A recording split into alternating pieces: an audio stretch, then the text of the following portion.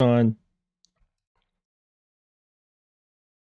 Check. Hey, there we go. Good morning. Welcome everyone to Just Human number 198. Sorry, I have been away. Had returned from Arizona immediately back to parenting and had just all sorts of stuff going on with my kids, and namely my toddler was sick on Wednesday through Friday. And I've been taking care of him, playing Super Dad, and it wasn't all that hard. Don't give me too much credit. But I've missed doing this show, and because I've missed doing this show, I have a large stack of stuff that I threw into bookmarked folders in preparation for doing a show last Wednesday and Friday. And things have just continued to pile up. So I'm going to bounce around some news that's as old as 2 weeks ago, I think. But I just want to get to it, and I just want to present it on my show and give some comments on it. Some of it is stuff I've made comments on elsewhere because I've made appearances on either Badlands shows or at the Arizona event or whatever. But I am saturated with material that I could present today, and there's a few of them that I picked out that I really want to make sure I hit, and then we'll see what we have time for after that. So welcome. Good morning to you. I think it's going to be a great week. It is Monday. Hunter Biden is in court today for his child custody hearing thing, which is kind of interesting. Seems like he's a jerk of a dad. Surprise, surprise. But who knows? Sometimes it's impossible to tell with such things who actually the bad guy is, with family court type stuff. It gets kind of messy, but the way Hunter is portrayed in the media, you would think that he ain't too good. First story I want to get to is one that we mentioned last time, Defected. I saw some people in the chat saying that they watched Defected last night or were catching up on it or partway through it, whatever, or they fell asleep because Burning Bright and I are kind of boring. We did a presentation where we were talking about the CIA and how the CIA is, they keep coming up in the news. And we mentioned several stories. I think we mentioned the Epstein, and we mentioned Morell and 9/11, Nord Stream. So there was 4 things, right? Well, the show ended last night, and I went back to prepping for this morning's show and just organizing some things. And I immediately found 2 more stories that had to do with the CIA that I completely forgotten. And we should have included last night on Defected. So let me grab those real quick because it's just kind of fun. This one and this one. Yeah, kind of going out of order of stuff I was going to present, but it's worth it. It ties on to Defected last night, and I might as well segue into this. So one of the stories I forgot to mention last night while we're talking, this is from April. Well, it was published on the 26th of April. Mystery of a former CIA legend going foreign agent for Ukraine. And this story, yes, it's from the Daily Beast. Yes, I am fully aware of what the Daily Beast is.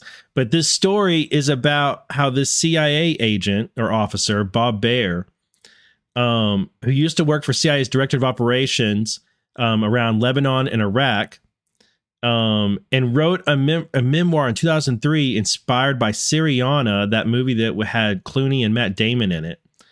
This guy, Bob Baer, registered as a foreign agent for Ukraine in March. And according to filings with DOJ, he's working to, quote, help Ukraine navigate through arms purchases. So, quote, what I'm trying to do right now is help the Air Force with various equipment, with drones, with MiGs, aviation, things like that. I think the Russians need to be stopped before they go any farther. And this guy is just confirming what Ukraine is, this swampy country that the CIA has had its hands in for years and years and years. And this guy's going to gun run for them and acquire weapons for Ukraine. Basically, he's just on the up and up. He registered as a foreign agent for the swamp and is making sure the swamp is supplied with arms. And it's kind of like, it makes me laugh because, well, of course, CIA officers are helping run guns and weapons in Ukraine and munitions and aircraft and whatever else they can get their hands on. What you want to bet he's trying to buy a bunch of stuff from Afghanistan and ship it to Ukraine so the Ukrainians can fight the Russians with it. Anyway, that there was this story and then another one, which this is a thread I'm going to go ahead and present from the Anders Paul on Twitter, aka Eric Carmela's Dirty Whistle. This article is from the Los Angeles that he's screenshotting here, and it says, "Holy crap! Ex-CIA director James Woolsey used his CIA ties to help launder millions from fringe Mormon sect to Turkey by claiming funds were going to CIA projects. This is crazy, and what he did is in retaliation for Flynn getting Turkey project, he spread rumors about Flynn kidnapping op." Now, like, yes, this is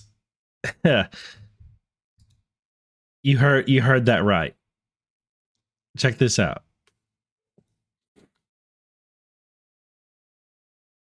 Oh, come on and load. Come on. Wake up. The internet needs caffeine too. Okay. This is from April 14th, 2023. So 2 weeks ago, 3 weeks ago. Fallout from decade-long $1 billion biofuel scam could decimate polygamous sect. What a headline. The winding scheme sent an LA gas titan and a family of Mormons to prison last week while raising questions about the CIA. It turns out CIA director, or former CIA director, James Woolsey, major swamp creature, whose name came up repeatedly last week in a Utah federal courtroom during a series of sentencing hearings connecting to a Byzantine, Turkey, $511 million scheme run by members of a polygamist Mormon group tied to the Armenian underworld, may have found himself in handcuffs on money laundering charges if he, quote, wasn't suffering from dementia, sources tell LA Mag.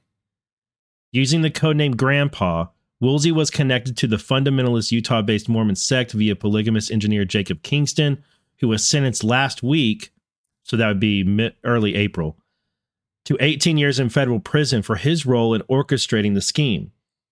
Kingston, 38, testified that he laundered roughly $140 million stolen from the U.S. Treasury in Turkey with the help of a reputed CIA asset, Turkish biopharma billionaire Sezgin Baran Korkmaz.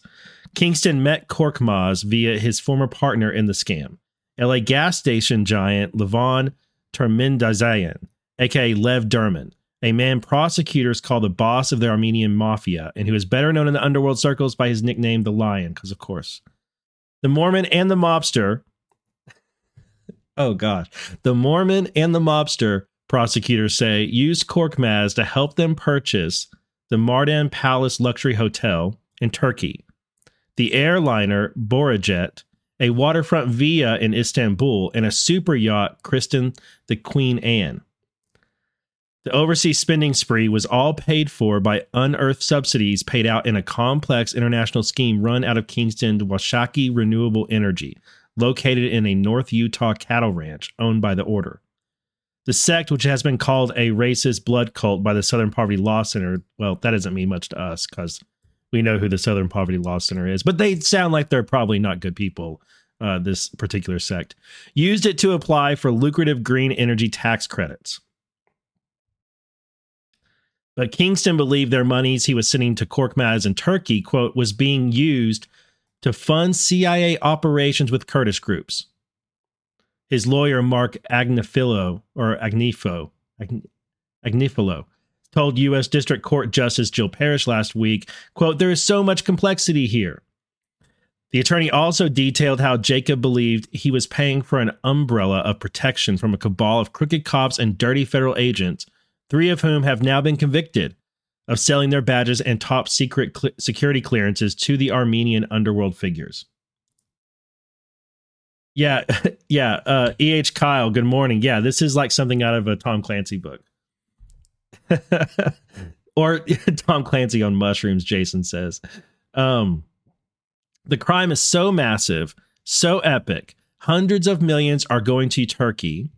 Jacob believed that some of it, not all, but some of it was sanctioned by the U.S. government and the CIA, and the money is going to business entities in Turkey to fund the CIA. There's so much backstory, and that backstory directly involves Woolsey, the CIA agency asset and the transnational crime figure, something the judge called, quote, a million different rabbit trails and all kinds of unsavory characters. Now, Woolsey is swamp. Like, Woolsey is Clinton swamp. Like, this guy is bad news. And what the Anders Paul picked out here was that Woolsey, he seems to have been responsible for spreading rumors about Flynn. And Flynn was lobbying for Turkey. Y'all may remember this, that Flynn had some lobbying effort with Turkey. And you may remember that there was remember this story we got a while back? This may connect to this too. And the Anders Paul picked it out. Remember a while back we had that story about One Eye. Remember that? Biden used One Eye to tip him off China, blah, blah, blah. Like Hunter had this mole inside the FBI, went by One Eye, and lots of people speculated it was probably Louis Freeh, which for good reason they would speculate that because there are some connections between Louis Freeh and the Bidens. There's some donations that were made and some emails that he appears on. And then Louis Freeh also has like this thing with his eye. You could see how he get that nickname. But I pointed out some of the problems with that story. There's a lot of red flags in it. There are red flags in this story that were very concerning. And namely, that the source for it is this guy, who is what? CIA. This guy is CIA and Mossad, and apparently was running arms, and he's been detained. And right down here, it tells you this is where it gets. You can tell that you need to be super sus of this guy. Right down here, quote: Luft is well connected to intelligence circles in D.C., where he runs a think tank, the Institute for Analysis of Global Security, with former CIA Director James Woolsey.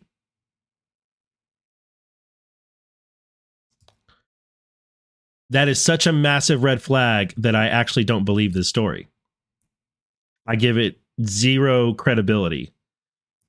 I'm not sure that it's wrong, but for now, I ain't buying it. Wouldn't buy it for $1. Well, that guy Luft is partners with James Woolsey, and he used to spread these rumors about Flynn. After September 20th meeting, Miller said she and Woolsey were in a better position than Flynn to influence decision makers about Gulen's alleged role in the coup, according to Alptekin and two other familiars with the discussion. Let me go back right here.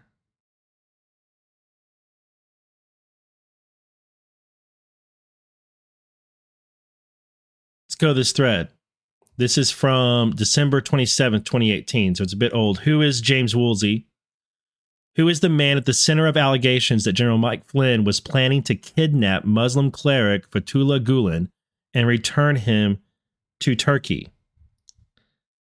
That was my original question. I was vaguely aware of the name James Woolsey. I knew he was a CIA director once, seen him interviewed a couple times on cable news. That was the sum of my knowledge, so I started digging and kept digging and digging and digging, and what I found was hard to believe. This man who looks like your great Uncle Fred is the living, breathing embodiment of the military-industrial complex. Woolsey's story is the story of the war party over the last 20 years. I selected certain names, locations, organizations, and scenarios that oddly appear in both the run-up to the Iraq War and Spygate. The information is so voluminous that I can't expect anyone to read it all at once, so his story will be presented in parts. Hopefully this thread will be a resource for others. Due to my limited knowledge of Woolsey, my search began without any preconceived expectations. I tried to let truth be my guide. What I learned is that James Woolsey takes a very different approach to the truth. Robert James Woolsey was born in Oklahoma, the son of conservative Democratic parents. He was smart. He attended Stanford University as an undergraduate, Oxford, and then was a Rhodes Scholar, and later received his law degree from Yale. He was socially liberal as a young man, involved in both the civil rights and anti-war movements. As he matured, his politics moderated. Woolsey says he's been a Scoop Jackson, Joe Lieberman Democrat all of his life. Henry Scoop Jackson represented the state of Washington for over 50 years on the Capitol, and he was a typical New Deal liberal in the 40s and 50s. As the anti-war faction of the Democrat Party grew in the late 60s in opposition to the Vietnam War, Jackson became the leader of the hawkish wing of the party. He was dubbed the senator from Boeing due to his consistent support for increased military spending. Not all liberal hawks remained Democrats. Those who left to join the Republican Party became the first generation of neoconservatives. For the purpose of this discussion, a liberal hawk / neoconservative is a proponent of an idealistic, moralizing, uncompromising, and interventionist foreign policy. Jackson's nemesis was Henry Kissinger, the sober, cynical realist. The liberal hawks neocons loathed Kissinger's détente with the Soviet Union. They viewed détente as appeasement to dictators.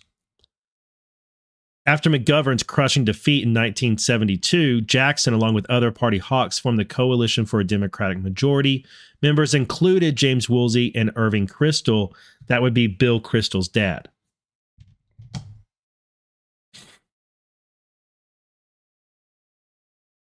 Woolsey spent the 70s and 80s in various positions in the Pentagon, including arms control negotiator, general counsel to the Senate Armed Services Committee, and the undersecretary of the Navy. In 92, Bill Clinton selected Woolsey to be his CIA director. David Halberstam writes in his book, War in Time of Peace, that Woolsey's appointment was a concession to conservative Democrats. Clinton never embraced Woolsey, a Reagan Democrat. According to Halberstam, Woolsey's lack of access of James Woolsey was legendary. He simply could not get near the president.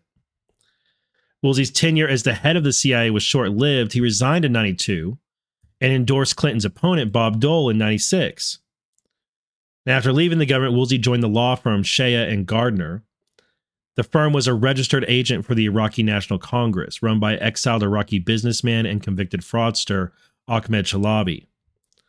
In 98, Woolsey signed a letter from a D.C. think tank, the Project for the New American Century, urging President Clinton to invade Iraq and remove Saddam Hussein.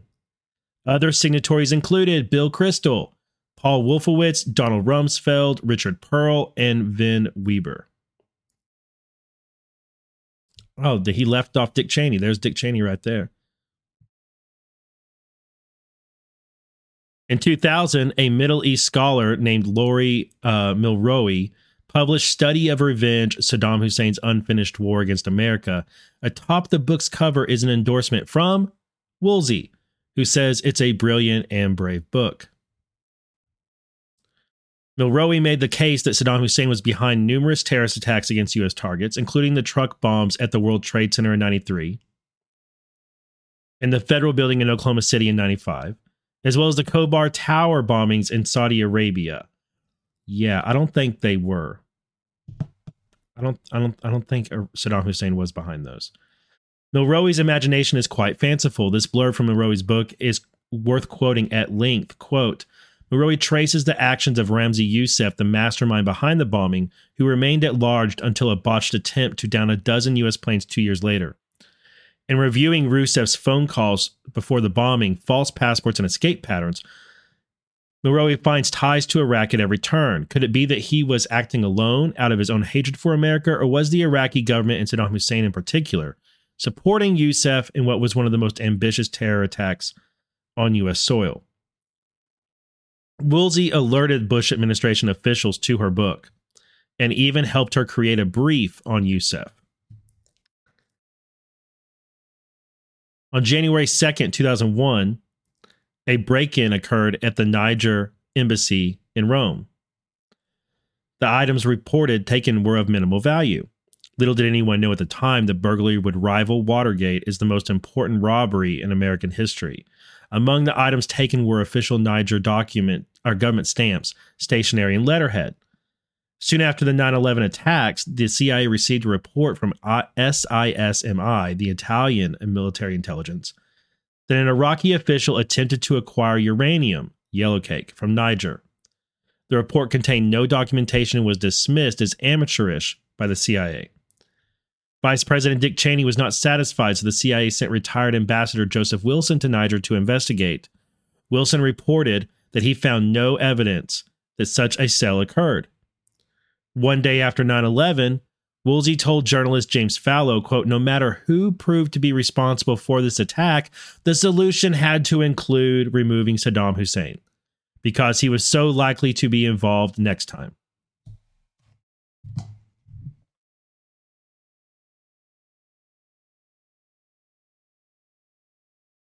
Just going to let that one marinate for a moment.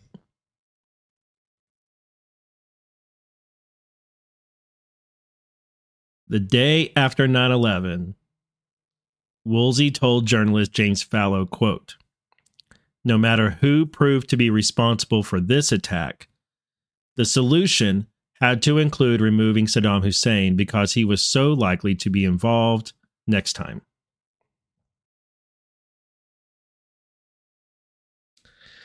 Two days after 9/11, Clifford May launched the Foundation for the Defense of Democracies. Woolsey is listed as a founding member. He would later be named chairman. FDD was a leading advocate for the invasion of Iraq. Also, FDD was very pissed off that we pulled out of Afghanistan. We'll talk about Afghanistan here in a little bit. But I remember as I was doing my research on the on Doha Agreement and on us pulling out of Afghanistan, people from FDD kept coming up over and over and over again, and they were pissed that America and NATO weren't going to be in Afghanistan anymore. And it struck me as a bit odd. All right. On September 19th, 2001, the Defense Policy Board, a bipartisan group of national security experts who advised the Pentagon, met for 19 hours to discuss what actions to take in the aftermath of 9/11. Woolsey was on the board along with such prominent names as Henry Kissinger, Richard Pearl, General Jack Sheehan, Newt Gingrich, Dan Quayle, and several former high-ranking officials at the Pentagon. The New York Times reported that this group was nicknamed the Wolfowitz Cabal, after Paul Wolfowitz, the Deputy Secretary of Defense at the time. The group excluded Secretary of State Colin Powell, who was opposed to their proposal to invade Iraq and oust Saddam. I want everybody to note that. So when we look back and we think about people and what choices they made and what they did in the early 2000s in the aftermath of 9/11, we have a tendency to judge them from the hindsight that we have now, right? To look back and to judge them based on what we know now, not on what they knew then. And I just want to point out that Colin Powell, who passed away last year, I believe it was among those who opposed invading Iraq. But he also had a job to do as Secretary of State, and he did that job and ended up making the case for it, right? And we tend to judge him on that instead of judging him on what his instincts were at the beginning. Something that's always stood out to me about Colin Powell, and I used to really disparage him and deride him because I viewed him as this. I viewed him as a weak conservative and like a faux Republican or something. And now I find myself rethinking some of that because it seems like he was just not a neocon. And Felix Sater had some really nice words to say about Colin Powell when he passed. And it's given me a lot of pause. And it's made me think, did Con Inc., such as it existed back then, did they make sure to paint Colin Powell in a negative way so that we would think of him as part of the enemy, part of Democrats, whatever, when in actuality he was just not a neocon and didn't want to get the U.S. in endless wars? But he was also Secretary of State, so he had to represent the administration. He had to represent the Bush and Cheney and them and what their policies were. So he had to go up there and give the speeches that he did and the presentations that he did, but his first instincts were, let's not go into Iraq.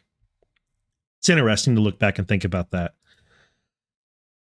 Back to the thread. Seymour Hersh claims it was Woolsey and Pearl who took the lead in promoting the invasion of Iraq. From Chain of Command, page 169. In late 2001, Pearl and Woolsey inspired a surge of articles and column calling for the extension of the Afghan war into Iraq.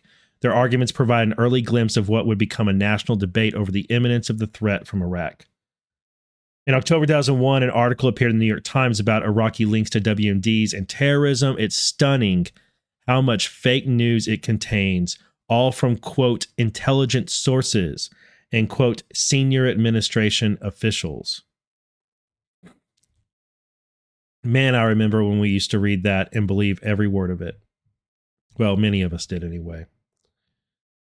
According to the New York Times, the ringleader of the terrorists, Mohammed Atta, who was a very bad guy, met with an Iraqi intelligence officer in Prague in April of 2001.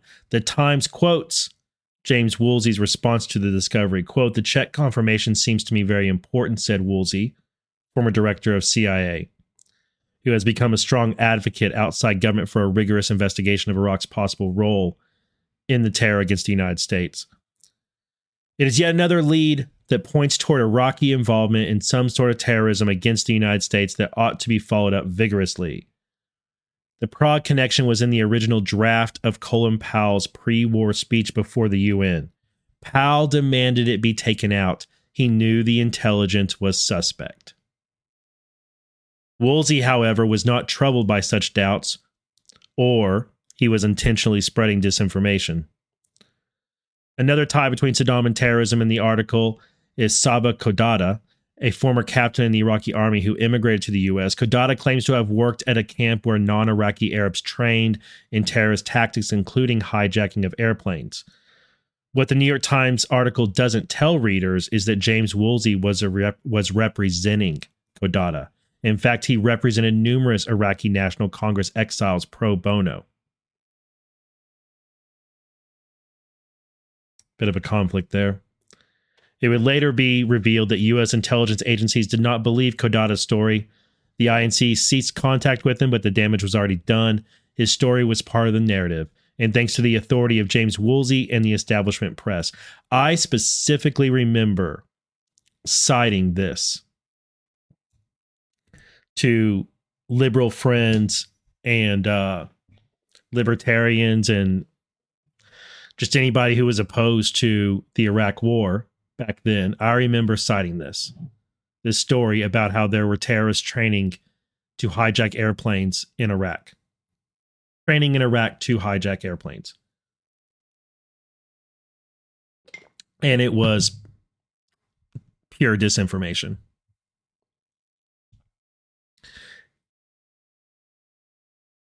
As far as the alleged meeting between Mohammed Atta and the Iraqi intel agent, turns out there was confusion over two different Attas.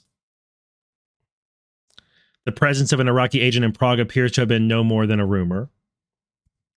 In the same month, an op-ed appeared in the Wall Street Journal written by Woolsey. It repeats the allegations of Iraqi agents in Prague and terrorist training camps in Iraq.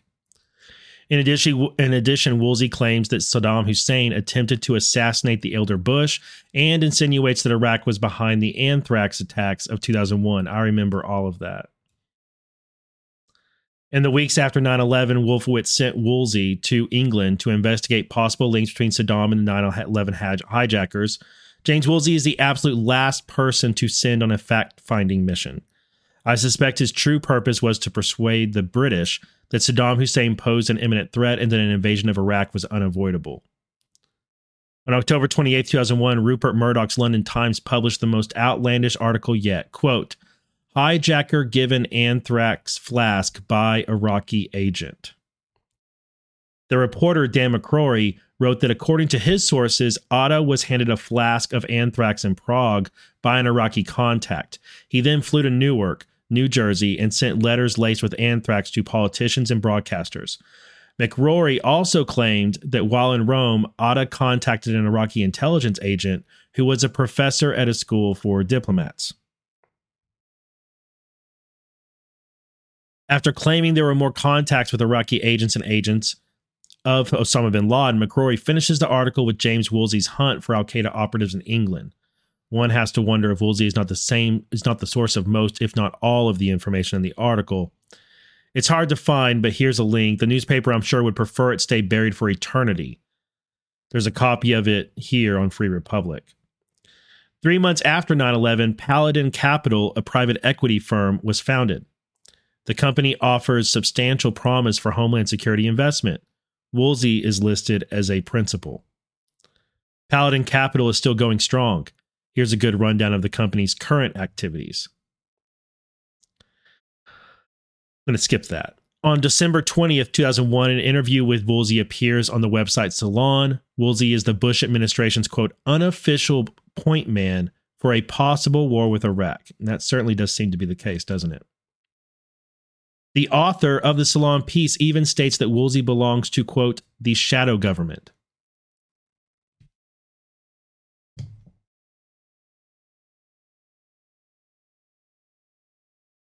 From the article, Woolsey has not held government office since leaving the CIA in 1995, but this consummate Beltway insider has worked effectively over the years in Washington's shadow government.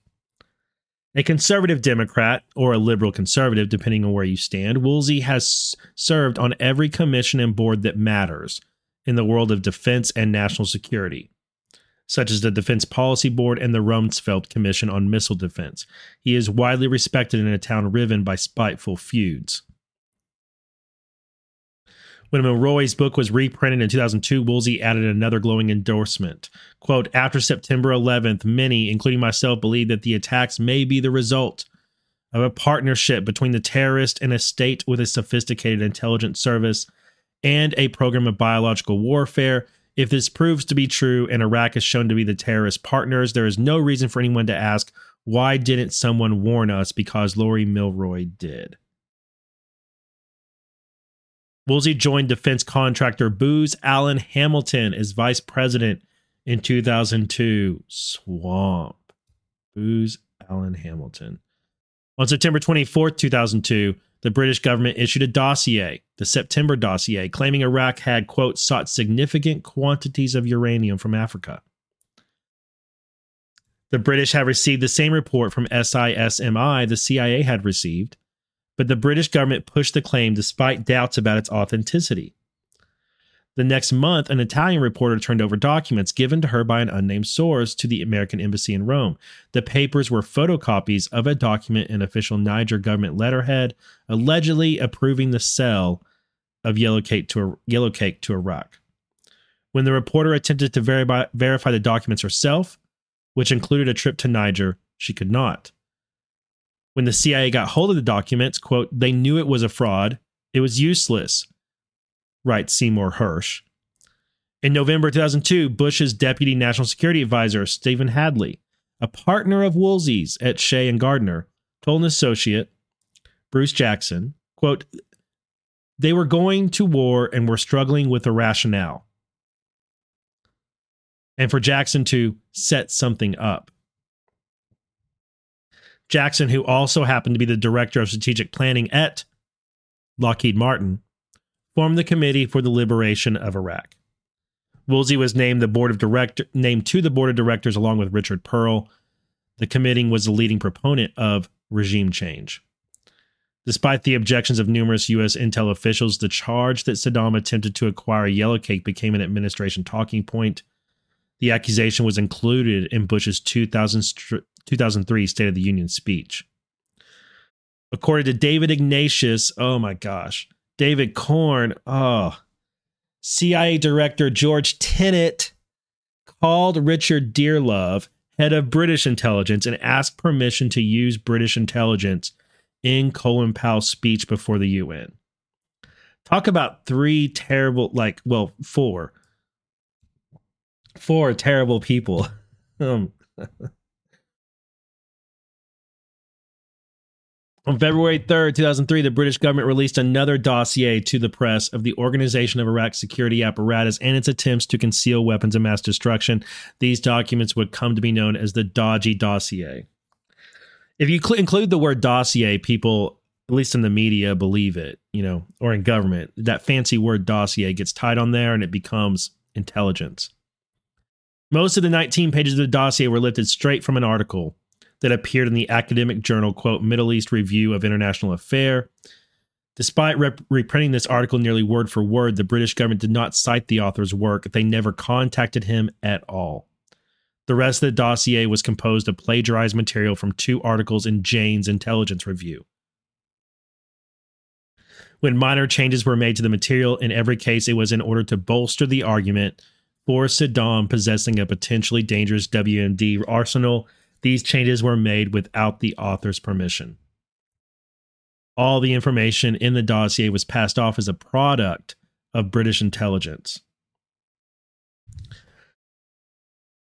And man, that reminds me of the Steele dossier. In late February of 2003, Niger documents finally landed in the hands of Jacques Bout, head of the UN Iraq Nuclear Verification Office. After reviewing the documents with a team of experts, he determined they were, quote, blatant forgeries. On July 23rd, 2003, in a secret meeting of senior leaders in the British government, Richard Dearlove reported on his recent visit to Washington that, quote, Bush wanted to remove Saddam through military action justified by the conjunction of terrorism and WMDs, but the intelligence and the facts were being fixed around the policy. The minutes of this meeting would become known as the Downing Street Memo. Back on the side of the Atlantic, this side, the supporters of regime change in Iraq continued their bid for control of national debate by creating an echo chamber of think tanks and committees.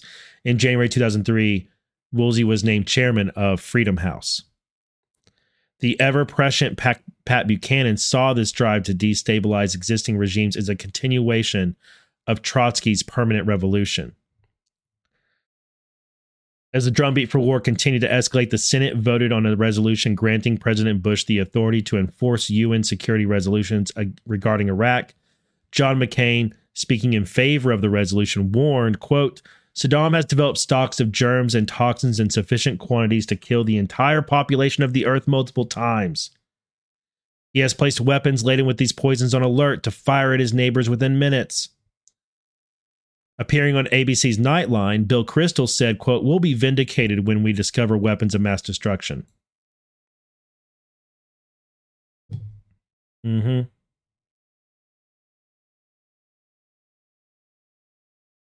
invasion commenced on March 20th, 2003. On April 3rd, 2003, Woolsey told a group of students at the UCLA that the invasion of Iraq was the beginning of, quote, the Fourth World War. Not content with simply toppling Saddam, Woolsey warned that the rulers of Syria, Iran, Saudi Arabia, and Egypt should all be nervous. In 2003, the Committee on the Present Danger was revived. In its previous form, the CPD fought the threat of communism. Now its mission was to fight global terrorism. Woolsey joined Senator Joe Lieberman in the initial press conference, vowing, quote, the committee intends to remain active until the present danger is no longer a threat, however long that takes. The committee is no longer active. It's easy, however, to see the committee to investigate Russia as the latest incarnation of CPD. Is that Morell right there? I believe it is. I believe that's Morell right there. The guy we've recently talked. There's Oh my gosh! Look at all these bastards. Look at Max Boot. Look at all these Leon Panetta. Oh my gosh! The Committee to Investigate Russia. Late in 2004, IDT Energy was founded in New York State. Dude, okay. I can't help it. I gotta look at this. Oh, that tweet's been deleted. Damn you. Damn you, damn you. Let me look at this image. We're gonna scroll for a moment. Sorry. We're gonna scroll for just a moment. Where is this from? Google image search returns it as senior citizens. Oh, it just links right back to that tweet. All right, hold on just a moment. That's too funny.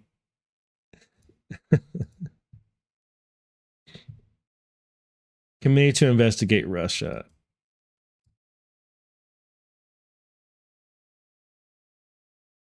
I want to see who all's on this. Okay. Max Boot, James Clapper, Evelyn Farkas, General Michael Hayden, Jay Johnson, Michael Morrell, Norman Ornstein, Leon Panetta, Rob Reiner, Charles Sykes, and Clint Watts. There we go. There we go. So anyway, late 2004, IDT Energy was founded in the state of New York. 2005, the war in Iraq was becoming increasingly unpopular. And that's the end. Okay, that's the end. Oh, no, he keeps going. Okay. It was Michael Isikoff and David Korn who wrote about Tenet. In early 2005, a group of young academics at Cambridge University formed an organization for the purpose of promoting the spread of liberal democratic values. They called themselves the Henry Jackson Society. Brendan Sims was named president. Initial British signatories, the Society of Stated Principles. They included 4 journalists, all from Rupert Murdoch's London Times. The most prominent British signatory was Sir Richard Dearlove. Among the Society's impressive list of international signatories were Bill Kristol and James Woolsey. Other HJS signatories included Bruce Jackson, John Jack Sheehan, Clifford May, and of course Richard Pearl. Other familiar names included Robert Kagan, founder of the Project for the New American Century and husband of Victoria Nuland, and Michael McFaul, who would later be appointed U.S. ambassador to Russia by Barack Obama. A Labour Party politician, David Clark, wrote an article in Guardian heralding the Society's inception. He explained that they were a bunch of neocons, basically, and they are. I'm scrolling through this because I've spent a lot of time on it, and I want to get back to where I started. Woolsey's support for the Iraq War was stronger than ever. And he saw it as part of, quote, the Long War, which, by the way, the Long War is the title of an FDD publication, that group I mentioned earlier. Woolsey appeared in a 2005 documentary confronting Iraq conflict and hope, along with several other prominent neoconservatives, including Christopher Hitchens, Bernard Lewis, Victor Davis Hanson, Cliff May, Frank Gaffney, Stephen Hayes, Richard Miniter, Tim Trevin, and Jono Rosbiani.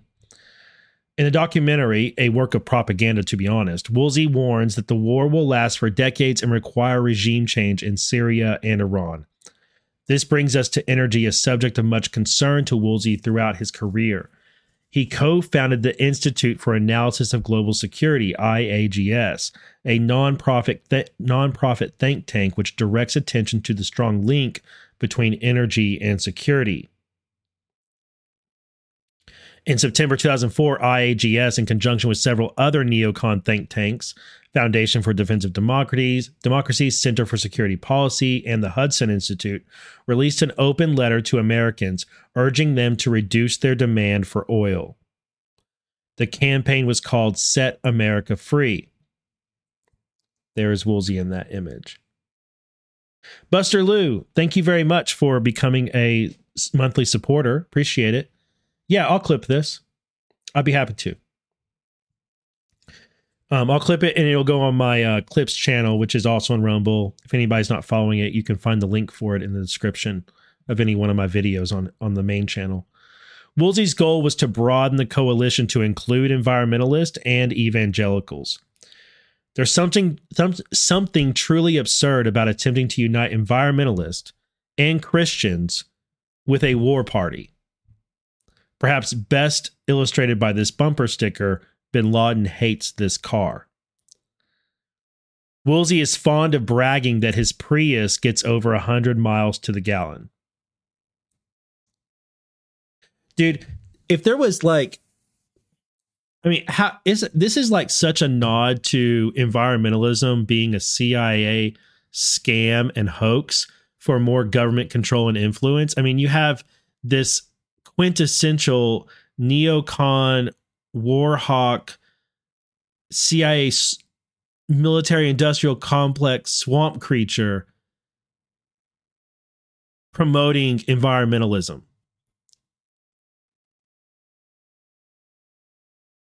He's pro manufacturing weapons and these munitions that are toxic to the environment and are going to kill hundreds of thousands it would end up killing tens of thousands, hundreds of thousands of people, leveling cities, destruction everywhere, environmental disasters everywhere, oil wells on fire.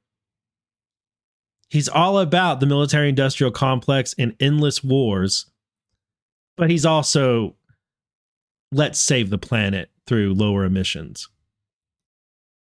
In March 2007, Woolsey gave a talk at Yale University about energy security in the long war of the 21st century.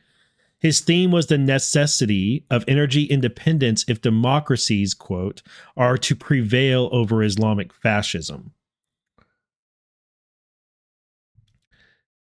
Here you can watch that speech, or a version of it, on climate change and terrorism. Woolsey gave this speech at Harvard in 2008. Even in front of a secular scientific audience, Woolsey is prone to speaking in apocalyptic terms. In 2007, the Henry Jackson Society moved its headquarters to London, and the staff was professionalized. Let's see. Extend this thread. I have to admit, I find the authors of this article, I find the author insufferable. Everyone they disagree with is labeled far right.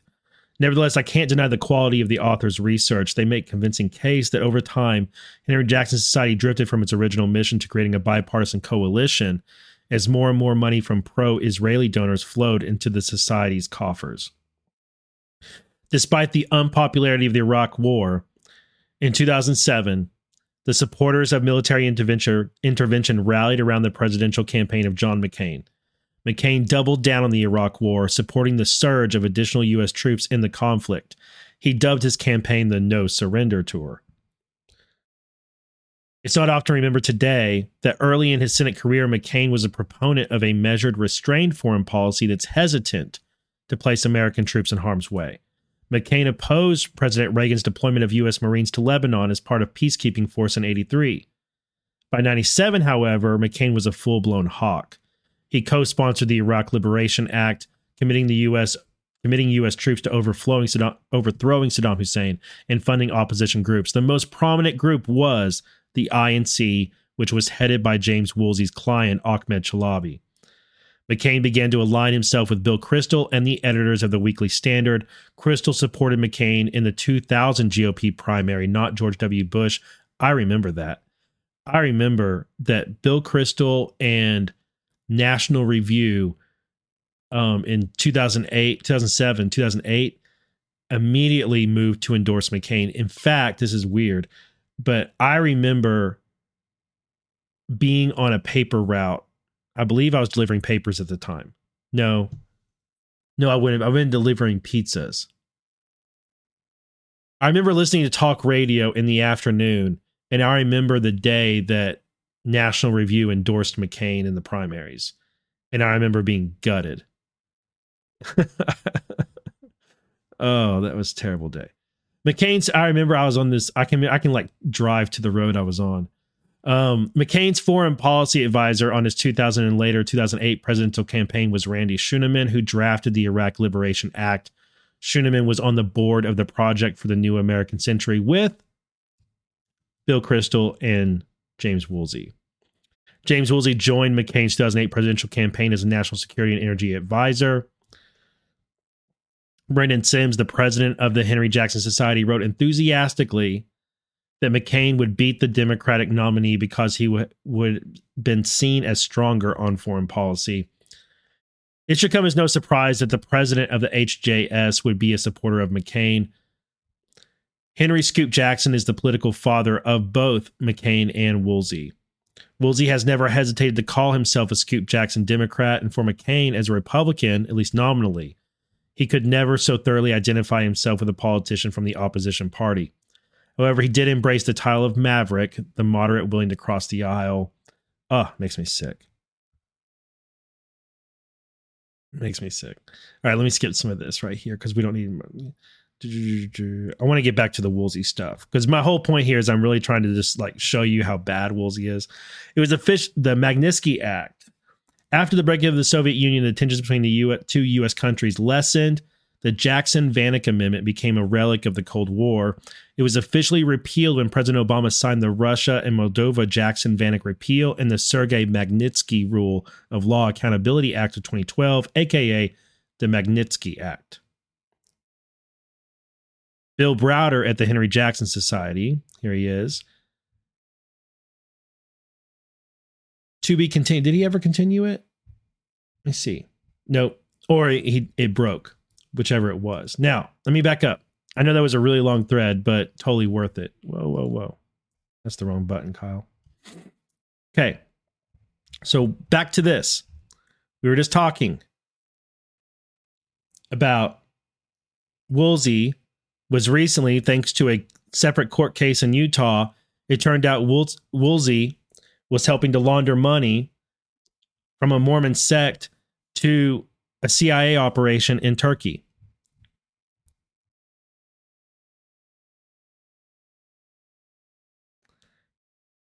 Also, they were running guns.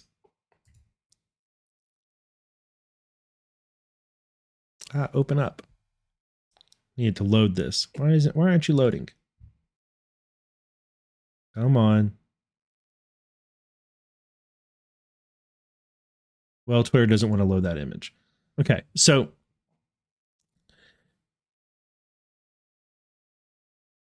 Korkmaz, that guy that they were doing this deal with, made a deal, quote, between Desert Tech and the CIA, Desert Tech being an industry, a business, to sell guns in the Middle East.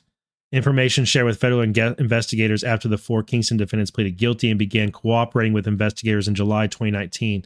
The family soon began spilling the beans on Korkmaz and offered up the lion, even as they protected the order's role in the scam. Their proffers led international authorities to raid 6 Turkish businesses owned by Korkmaz in December 2020. At that point, Korkmaz went on the run and remained a fugitive when a grand jury in the District of Utah returned an indictment against him on 12 counts of money laundering, conspiracy, wire fraud, and obstruction. Anders Paul asked, how many people knew Woolsey's wife was lobbying for Turkey? Reuters article, new article, right? But there she is. She was a lobbyist for Turkey. And just to get real weird with it, Luft, that guy who mentioned the whole one eye thing, is Woolsey's business partner and ties into FBI Hunter Biden. Woolsey is such an enormous figure in the intelligence world. He is the Kevin Bacon of world events. But is this 1 degree or 7 from Woolsey? It all ties back to Israel as well. Remember that Luft guy, who I said there were red flags to that article. I think I already closed it. It was the where did it go? I don't remember. That article with Luft from the New York Post, where he's claiming that Hunter had a mole inside the CIA that was called One Eye. Remember, he was arrested in Cyprus and being held on charges of gun running. Probably related to this. Now, this says that Woolsey is off the hook because he has dementia and he's not fit for trial. I don't know. We'll see. I don't know what his state is, but just more CIA stuff in the news. And that brings me back around. Sorry, I detoured into all of that. But hey, we're learning about how bad this swamp monster is and isn't exactly a waste of time. But this guy had a feud with Michael Flynn, it seems like. it seems like we know for a fact that Flynn has worked as an asset and is an intel professional. And we know that whenever he was accused as being a Russian asset, what was actually when he went to the dinner in Moscow or whatever, he was actually working as one of our guys, as an intelligence asset for us to gather information there. Well, Woolsey was at one time a member of Flynn's intel group, the Flynn intel group. And so that looks kind of bad. It's kind of bad that Woolsey and Flynn were part of the same group together. But Flynn's an asset. So, in my opinion, I think that Flynn invited Woolsey in and was gathering information on Woolsey and was mapping him out. I think that makes the most sense. And Woolsey, it seems, did not like Flynn, or at least they had a falling out. And Woolsey may be behind some of these rumors about Flynn having some kind of crazy plot to kidnap some people in Turkey. And it seems like it's retaliation because Flynn was working as a lobbyist for Turkey. And that gets into the Flynn and Kislyak call and Mike Pence and all of that stuff, which some of that stuff is pretty muddy. Woolsey. All right, that brings me to this piece, which I spent way too long on that segment, but whatever.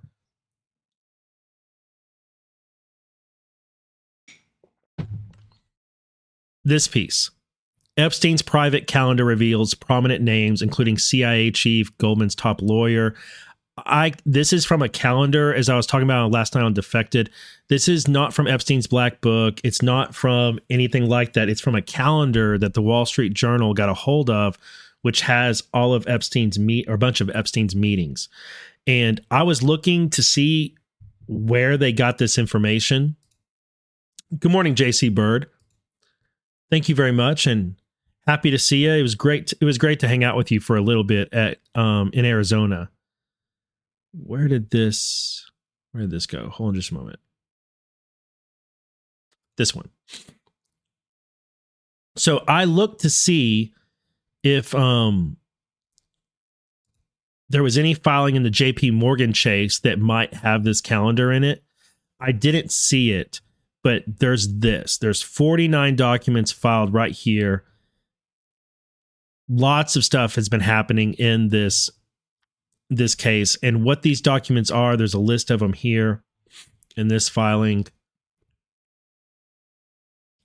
It's various declarations. It has Epstein's original complaint back from like 2006, police reports, interviews with victims, an FBI 302 form concerning Virginia Giuffre. It's got victims compensation thing. It's got Epstein's it's got various depositions. It's got Epstein's deal, his his sweetheart deal that he got, non-prosecution agreement. It also has Epstein's Black Book in it, but I didn't find anything in there about a calendar. I may have missed it, but I didn't see a calendar in there. I really want to see the actual documents, but what this article alleges is that Epstein had all of these meetings on his calendar with Ariana de Rothschild, William Burns, who's the current CIA director, Joshua Cooper Ramo, Noam Chomsky, Catherine Rumler, and Leon Botstein. William Burns is the current director of the CIA, and back then he was working with the State Department. Epstein and him first met. They had a meeting, or at least they had 3 meetings scheduled in 2014 when he was Deputy Secretary of State. They first met in Washington, and then Mr. Burns visited Epstein's townhouse in Manhattan. Catherine Rumler was White House counsel under Barack Obama, had dozens of meetings with Epstein in the years after her White House service, and before she became a top lawyer at Goldman Sachs Group in 2020. He also planned for her to join him on a 2015 trip to Paris and a 2017 visit to Epstein's private island in the Caribbean. Leon Botstein, the president of Bard College, invited Epstein, who brought a young group of female guests to the campus. Noam Chomsky, a professor, author, and political activist, was scheduled to fly with Epstein to have dinner at Epstein's Manhattan townhouse in 2015. It mentions that Epstein brought a group of young female guests to the campus to meet Leon Botstein. I have to wonder if there's anything more to that, let's say. None of their names appear in Epstein's now public black book. None of these people's names do. And that says something.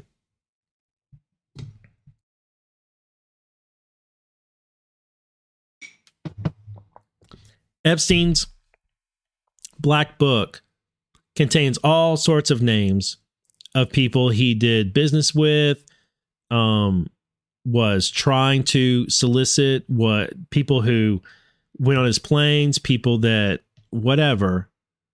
Some of them, it's just, he did, like Donald Trump's name is in there, but we already know that Donald Trump and Epstein met a few times. Trump bought some property out from under him, which pissed Epstein off, and that Donald Trump, unlike others, was eager to help investigators out when it came to busting Epstein. So we know that Trump is completely clear of the Epstein stuff, yet his name appears in the book, and it makes sense that it would appear in list of contacts. We all have people in our phones, or maybe if we keep a book of contacts, but today we keep them in our phones. We all have people in our phones that we don't actually call and have friendships with, but we acquired their number for some service at some point for some reason. So his book has names like that don't actually fall within anything, but there's other names in there that are really sus because they appear so many times in his relations. These people's names do not appear in his black book, yet they appear on his schedule as people he's meeting with, which I think tells you something. In fact, that might be the biggest tell in this story, is that these people weren't in his book. And I think it's because their relationships may be so important that he kept them off the book, out of his black book, because he didn't need them in that black book. You get what I'm saying? Now, none of their names appear in the book. Well, the documents show that Epstein arranged multiple meetings with each of them after he served jail time in 2008 for a sex crime involving a teenage girl and was registered as a sex offender. The documents, which include thousands of pages of emails and schedules from 2013 to 2017, haven't been previously reported. So I don't know where they got these, but there's thousands of pages of them. The documents don't reveal the purpose of the meetings. The Wall Street Journal couldn't verify whether every scheduled meeting actually took place. Those are important things to keep in mind. Most of those people told the Journal they visited Epstein for reasons related to his wealth and connections. Several said they thought he had served his time and had rehabilitated himself. Mr. Botstein said he was trying to get Epstein to donate to his school. Mr. Chomsky said he and Epstein discussed political and academic topics. Mr. Burns met with Epstein about a decade ago as he was preparing to leave government service, meaning leave the Obama administration. Said CIA spokeswoman Tammy Cooperman Thorpe, quote, "The director did not know anything about him other than he was introduced as an expert in the financial services sector and offered general advice on transition to the private sector. They had no relationship." Right. Thank you, Music and Fiction, and good morning. Ms. Rumler had a professional relationship with Epstein in connection with her role at the law firm Latham and Watkins. They come up a lot in the swamp. A lot. They were, I think they were Sussman and Danchenko's attorneys, but I could be misremembering. But Latham and Watkins comes up a lot.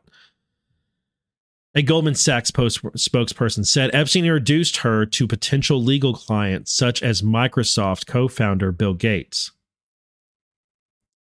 A spokeswoman for Latham and Watkins said Epstein wasn't a client of the firm. In 2006, Epstein was accused of sexually abusing girls in Florida who were as young as 14. The FBI and police investigated. Epstein reached a deal with prosecutors in 2008. He avoided federal charges and pleaded guilty to soliciting and procuring a minor for prostitution. He registered as a sex offender and served about 13 months in a work release program. Epstein's case generated waves of media coverage at the time, with publications in the U.S. and abroad reporting on the accusations. In 2006, several politicians returned donations from Epstein. Some associates moved to distance themselves from him. His biggest known client, retail billionaire Leslie Wexner, later said he cut ties in 2007. His bank, JP Morgan Chase, later said it closed his accounts in 2013, though some bankers continued to meet with him for years afterward. In 2015, Virginia Giuffre publicly accused Epstein of sexually abusing her and trafficking her, including to people like Prince Andrew. Andrew denies the affair and recently, last year, settled a lawsuit with Virginia Giuffre. Despite the negative press, Epstein's days were filled with morning to night with meetings with prominent people, the documents show. There were dinners at New York restaurants, meeting at luxury hotels, and gatherings in the offices of prominent law firms. Many appointments were held at Epstein's townhouse in Manhattan. Prosecutors alleged in 2019 that the townhouse is where Epstein sexually abused female victims for years, many underage, and that he paid some of them to recruit their friends to engage in sexual activity. After the Miami Herald reported that dozens of women said they were abused, prosecutors charged Epstein in 2019 with sex trafficking conspiracy. He died that year, allegedly, in a New York jail while awaiting trial in what the city's medical examiner said was a suicide. Thank you, medical examiner, for participating in that cover-up. Mr. Burns, 67 years old, a career diplomat and former ambassador to Russia, had meetings with Epstein in 2014 when Mr. Burns was Deputy Secretary of State, including a lunch. In Washington, Epstein scheduled 2 evening appointments that September in 2014 with Mr. Burns. Epstein also planned for his driver to take Mr. Burns to the airport. Mr. Burns recalls being introduced in Washington by a mutual friend and meeting Epstein once briefly in New York. The director does not recall any further contact. The following month, in October 2014, Mr. Burns stepped down in his role at the State Department to serve as president of the Carnegie Endowment for International Peace, a think tank. He ran the Carnegie Endowment until he was nominated in early 2021 to be Biden's CIA director. The documents show that Epstein appeared to know some of his guests well. He asked for avocado sushi rolls to be on hand when meeting Miss Rumler, according to his documents. He visited apartments she was considering buying. In October 2014, Epstein knew her travel plans and told an assistant to look into her flight, quote, see if there is first-class seat, and if so, upgrade her.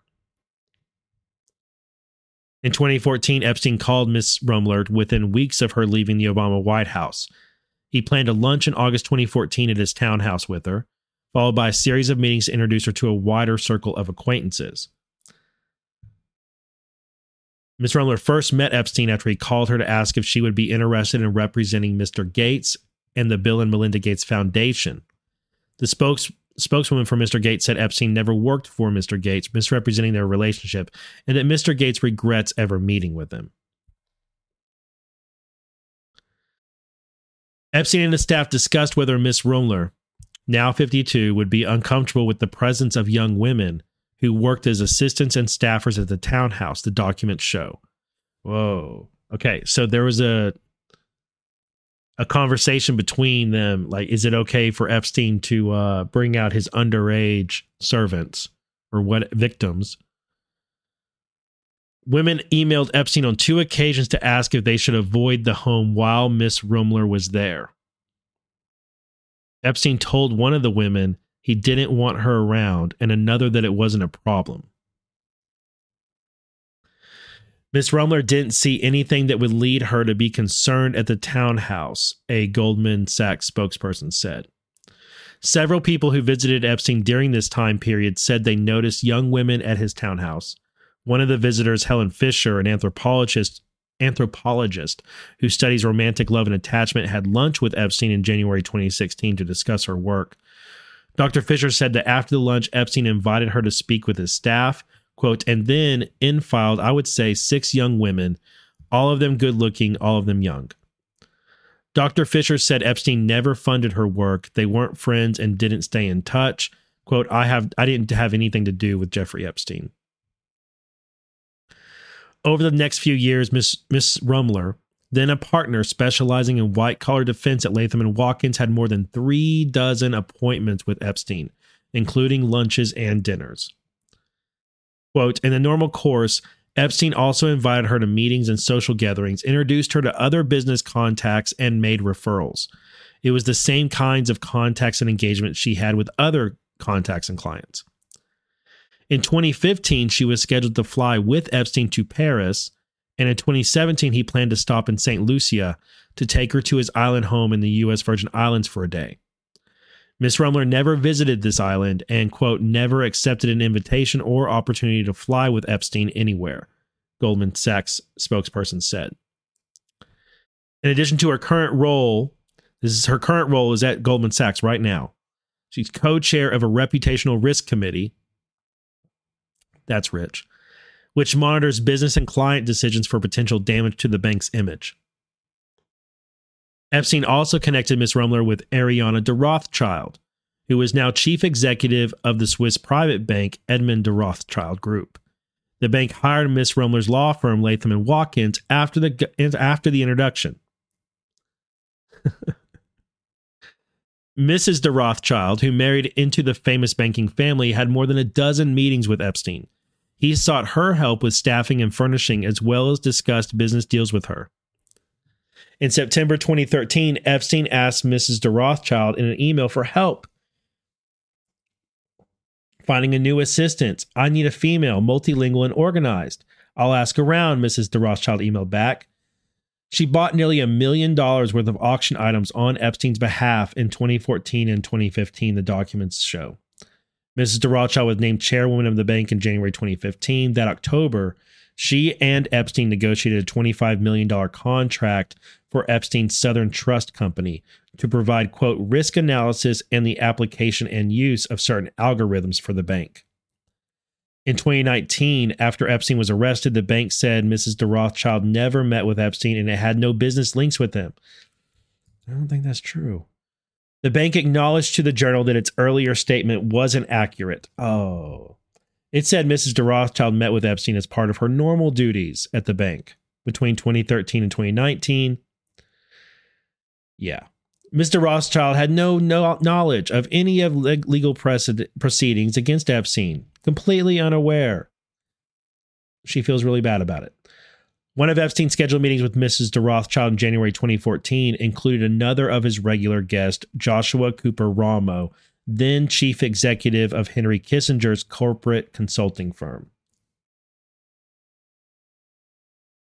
Epstein scheduled more than a dozen meetings from 2013 to 2017 with Mr. Ramo, who at the time served on the boards of Starbucks and FedEx Corp. Epstein had special snacks on hand because he believed Mr. Ramo was vegetarian, the documents indicate.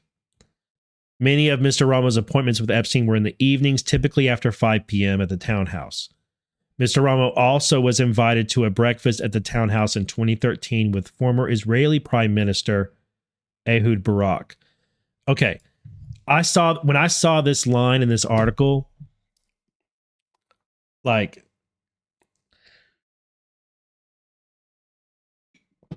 guys, how did former Israeli Prime Minister Ehud Barak wind up in Epstein's Manhattan townhouse?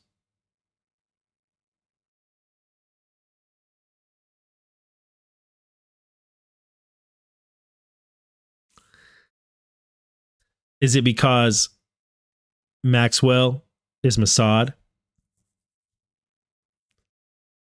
Is it because this operation that Maxwell was running and that Epstein was the face of was a Mossad operation? Cinco says by submarine. That's not, when I said how, I didn't mean the means of travel.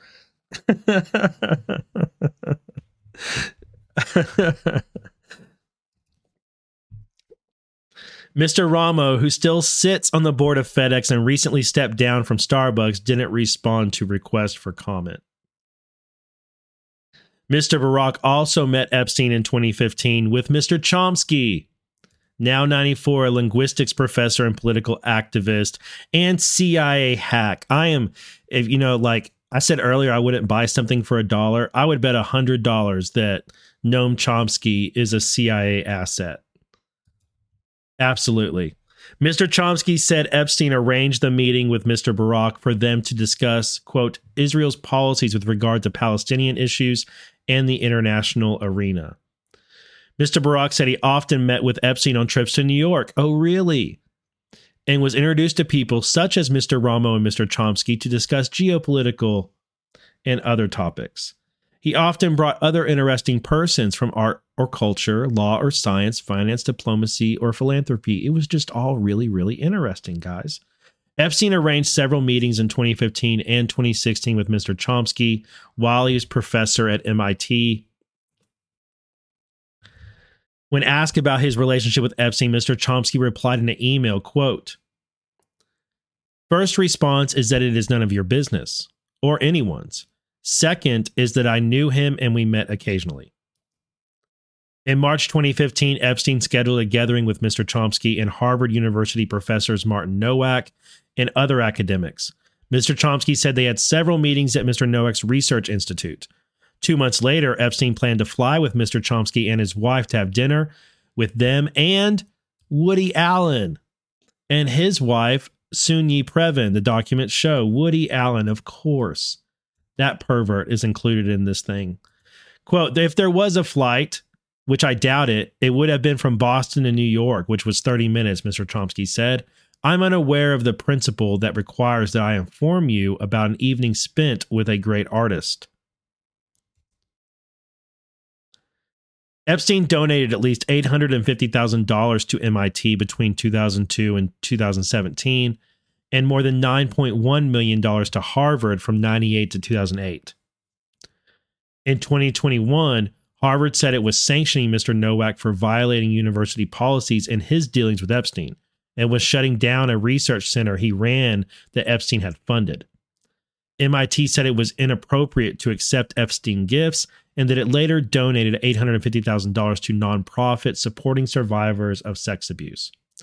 In a 2020 interview with the Dunk Tank podcast, Mr. Chomsky said that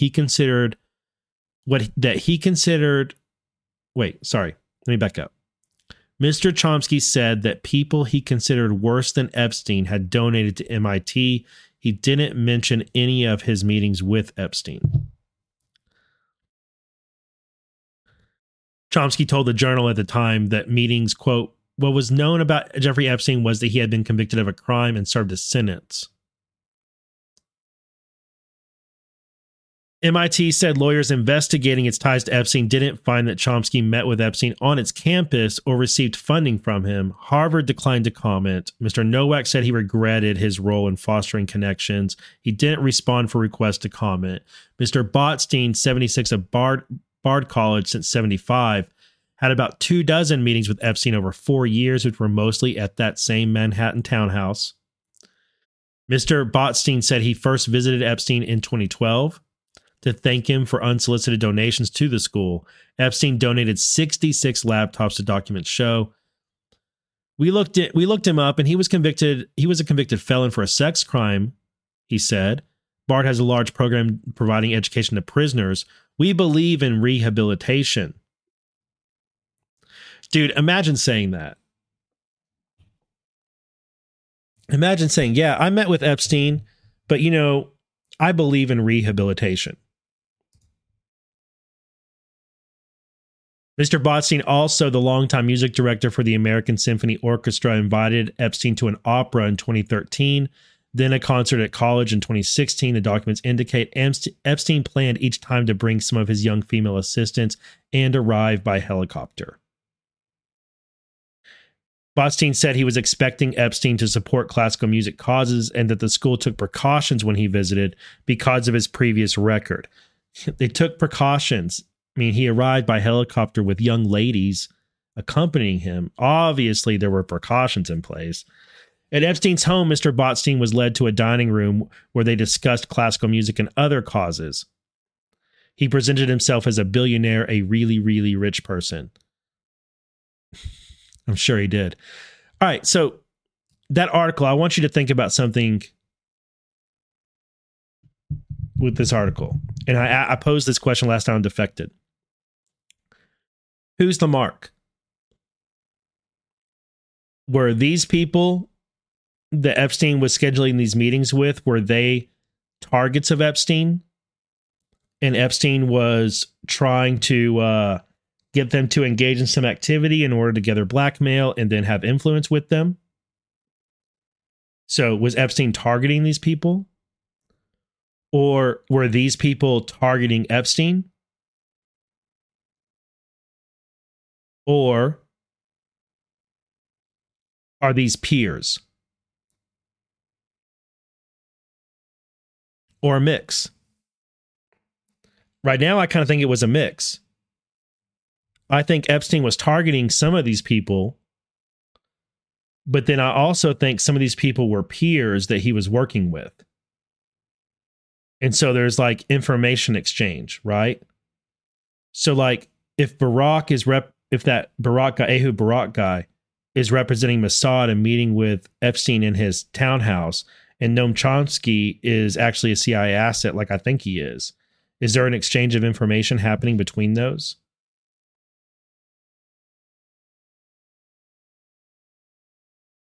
This maps out, and like I said earlier, the fact that these names and their contact information don't appear in that black book speaks more than if they did. And it isn't just like one or two meetings with these people, right?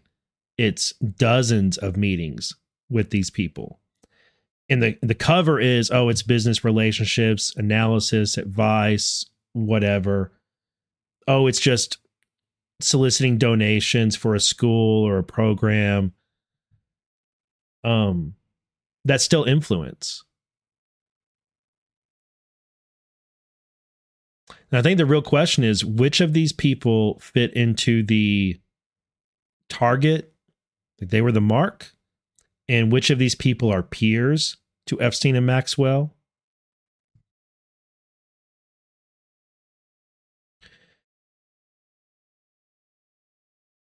And I need to back up because one of the people that's not mentioned in that article but is tangentially related is the guy who's funding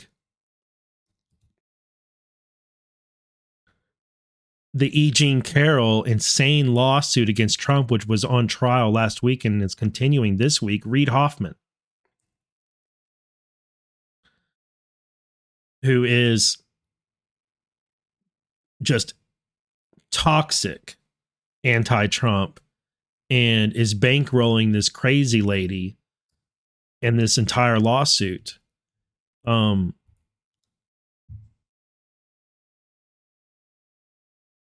And he's connected to Epstein as well. This goes back quite a ways, but I spelled this out on the in a Twitter thread a while back that this guy, it was either a Twitter thread or it was on Truth Social. I don't remember exactly, but yeah, he is also connected to Epstein, and he is it in this article? It's in one of the articles I shared on some post a couple weeks ago. He also contributed $600,000 to Bean LLC, otherwise known as Fusion GPS. And he also was friends with Epstein after Epstein's conviction during the same time period we were just talking about. And he tried to help rehab, if I'm remembering correctly, he tried to help rehab Epstein's public image. So he wasn't just like associating with him. He was trying to help Epstein get over his deferred prosecution agreement. Bad dude. All right, I spent a lot of time on that stuff, and I need to move on. And there's Some other thing. I want to go back. Remember that we had that article, that smear piece about Clarence Thomas that came out. And you may remember I said we're going to learn a lot more about other justices and what they've been doing, but the left and ProPublica are seizing on the opportunity to smear Justice Thomas right here at the beginning before these, or as these new reporting requirements come into effect for SCOTUS. Well, sure enough, April 28th, from Business Insider, Jane Roberts, who is married to Chief Justice John Roberts, made $10.3 million in commissions from elite law firms, whistleblower documents show. And what this alleges is that because of her connections to the Chief Justice, she has been getting super, super good deals from law firms who hire her to go out and try and find applicants for their law firm, find other high caliber lawyers. So powerful law firms are paying her, the wife of John Roberts, big money to help them find and recruit high caliber lawyers or attorneys to their law firm. Next one. Questions raised after serious omissions discovered in Kavanaugh confirmation investigation. Where is this? This is from last Friday. New questions are being raised about a GOP-authored Senate report that conclusively cleared Supreme Court Justice Brett Kavanaugh of sexual assault allegations. According to a report from The Guardian, there are serious omissions. As The Guardian notes, it prominently included an unfounded and unverified claim that one of Kavanaugh's accusers, a fellow Yale graduate named Deborah Ramirez, was likely mistaken when she alleged that Kavanaugh exposed himself to her at a dormitory party because another Yale student was allegedly known for such acts. However, as the report points out, it was a case of mistaken identity, instead suggested by a lawyer working in conjunction with Mike Davis, a lead counsel for the GOP-led committee. The smears are on.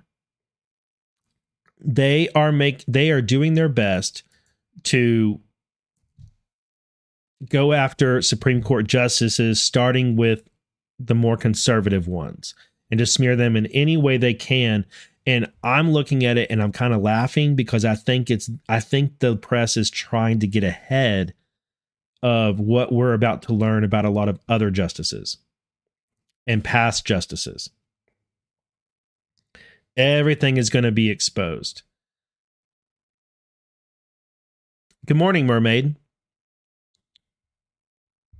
Good to see you. All right. I mentioned this briefly on Devolution Power Hour last Wednesday and on Defected.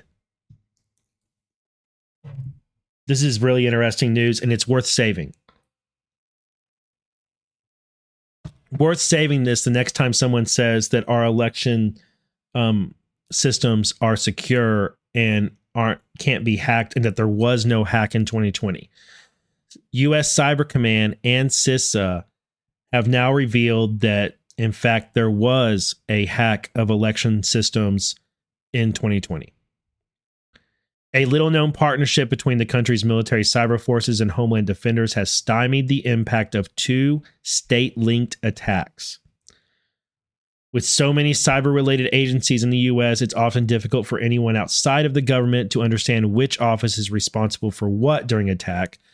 Disclosures from Cyber Command and CISA offer a clear example of how the Pentagon-based Cyber Command and DHS's CISA cooperate during an active event.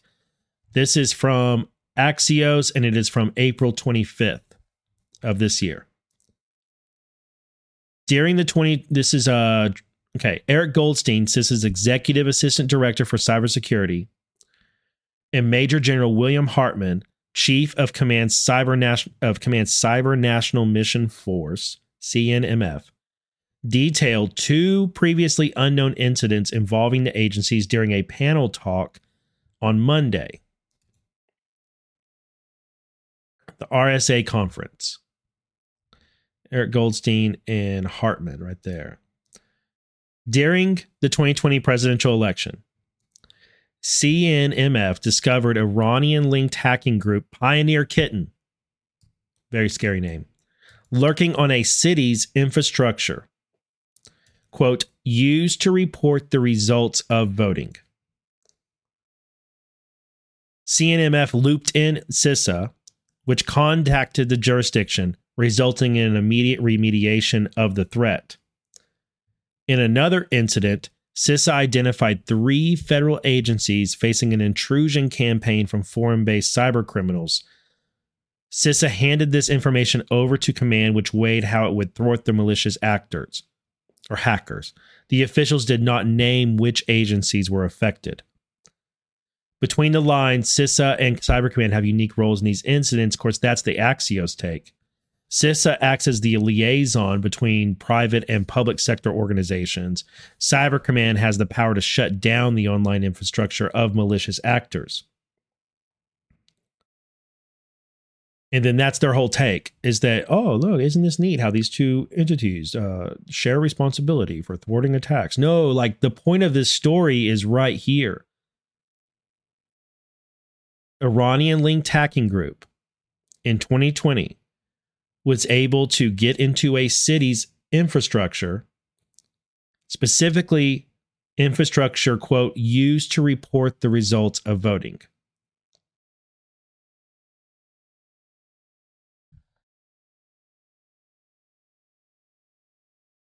So it's no longer a conspiracy theory. And this isn't the first time we've had a report like this where we've learned that there were election systems that were hacked by foreign entities. I've covered another one previously that was Iran as well. And those people have been indicted. This would be a different one because this information doesn't match up with the indictment that those guys got. It doesn't say what city that they did this on, but let's just like imagine a city that was in a district that went to Biden, say Detroit or something like that. What if it was Detroit? And what if Iran was able to hack into the reporting infrastructure for votes? Then it wouldn't really matter what the paper ballots did, right? It wouldn't really matter that the paper ballots were there were fake ones, or there was too many, some were adjudicated to go to Biden instead of Trump, like whatever the fraud was on the ground wouldn't really matter if you had a hacking group that was able to get into the actual reporting software and change the results that were reported. You would never catch that unless you went back and did an actual audit, and not a recount, but an actual audit of the vote to recount the vote and then compare it to what was reported, right? You have to do a by hand audit. But this proves that election systems are online and that they can be hacked and interfered with. Maybe the actual scanner at your local election voting place wasn't online, but at some point, there's an online component to voting. And this one was compromised. Now, they say they thwarted it and that this didn't have an effect on the 2020 election. And that's great. Like, that's good news. But were there any other incidents they haven't told us about?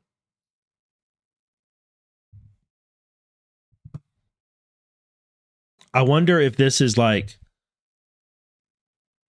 another little seed, another, they were able to tell us this much. What else is going on? And this group, Pioneer Kitten, have I wonder if there's a indictment coming soon. Like, if these guys revealing this at this panel talk, it means that they have now been authorized to detail this. So something has happened where they can now talk about it. This hacking group, Pioneer Kitten, also known as Parasite, UNC 757, and Fox Kitten. These hacking groups are like, they choose silly names because they're hackers. So I mean, it's not surprising. They're supposedly funded by Iran, and they engage in espionage I would not be surprised if behind Iran is an intelligence agency who is funding them vicariously or through Iran. Okay. Remember that next time somebody says our elections are not hackable. According to CISA and US Cyber Command, hacks have happened. Okay, I'm going to skip that. What time is it? Okay. All right. Afghanistan.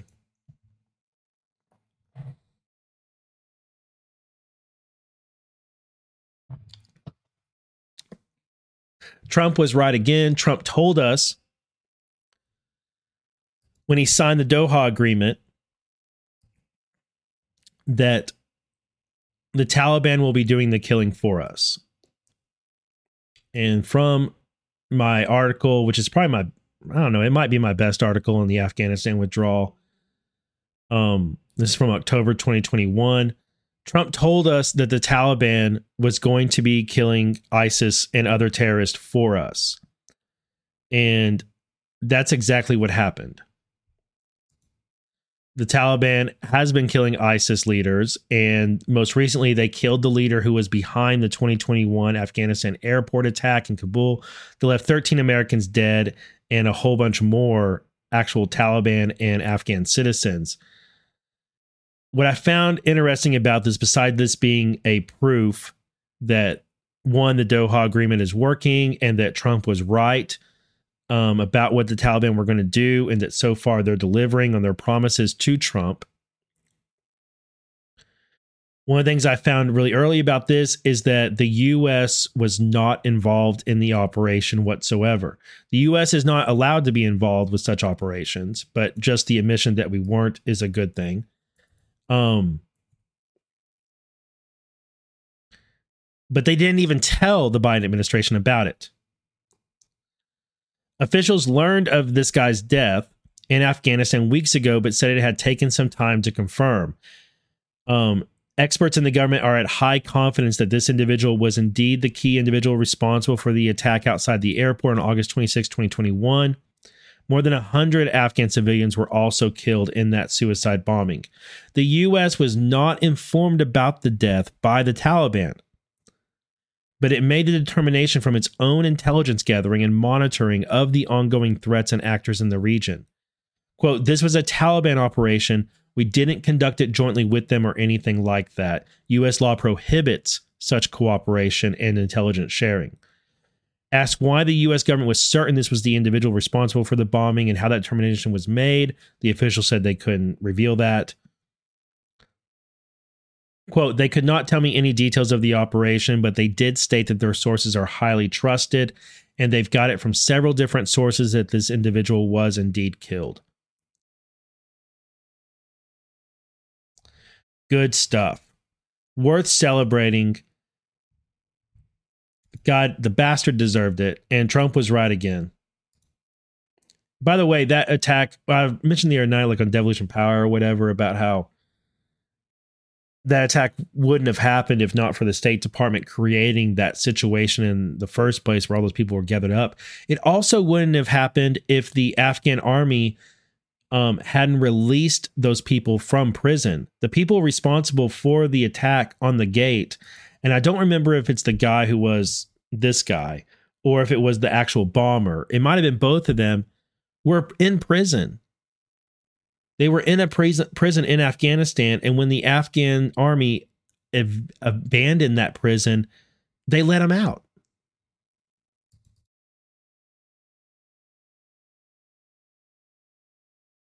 Tells you what side the Afghan army was really on. All right, more good news. Pras Michel convicted. I am super happy about this conviction. 10 counts. Rapper and businessman found guilty in back-channel lobbying campaign to drop 1MDB investigation and remove Chinese national from the United States. That Chinese national is Miles Guo.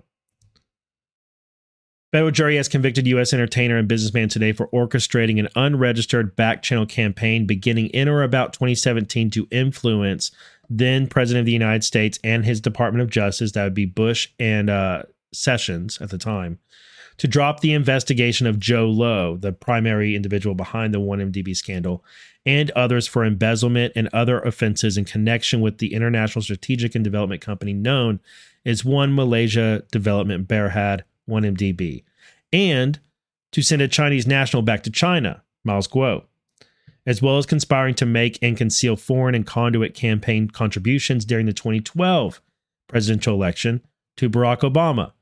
According to court documents and evidence presented at trial, Pras Michelle, 50, of Coconut Creek, Florida, conspired with Low Tech Joe, aka Joe Lowe, of Malaysia, Elliot Broidy, Nikki Lum Davis, George Higginbotham, and others to engage in undisclosed lobbying campaigns at the direction of Lowe and the Vice Minister of Public Security for the People's Republic of China, respectively, to have 1MDB embezzlement investigation and forfeiture proceedings involving Lowe and others dropped, and to have a Chinese national sent back to China. They proved their case, and he was convicted on all 10 counts. Michelle also conspired with Lowe to orchestrate and conceal a foreign conduit contribution scheme in which they funneled millions of dollars of Lowe's money into Barack Obama's 2012 campaign as purportedly legitimate campaign contributions, all while concealing the true source of the money. Michelle received Lowe's money and contributed it both personally and through approximately 20 straw donors. Michelle also caused a presidential joint fundraising committee and an independent expenditure committee to submit false reports to the FEC. He also personally submitted a false declaration to the FEC, conspired to commit money laundering, and make false statements to financial institutions related to the foreign influence campaigns, and attempted to cause witnesses to make false statements to and withhold information from law enforcement. That's how you get the 10 counts with this guy. He committed all those acts. Now, Elliot Broidy previously pled guilty.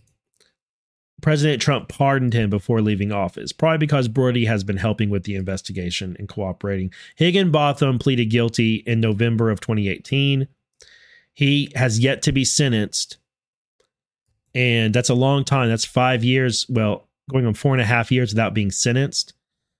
He probably hasn't been sentenced because he's cooperating too, and so his sentencing is on hold.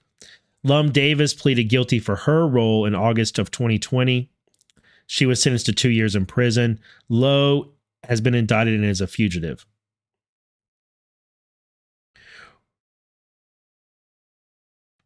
Now, fun fact, we got some more indictments from the same day. Here, I'll skip Dawson's comments on it. Same day that Pras was convicted, the Swiss indicted 2 managers of a Saudi oil company that is tied to the 1MDB scandal, and not loosely tied by about $1.8 billion.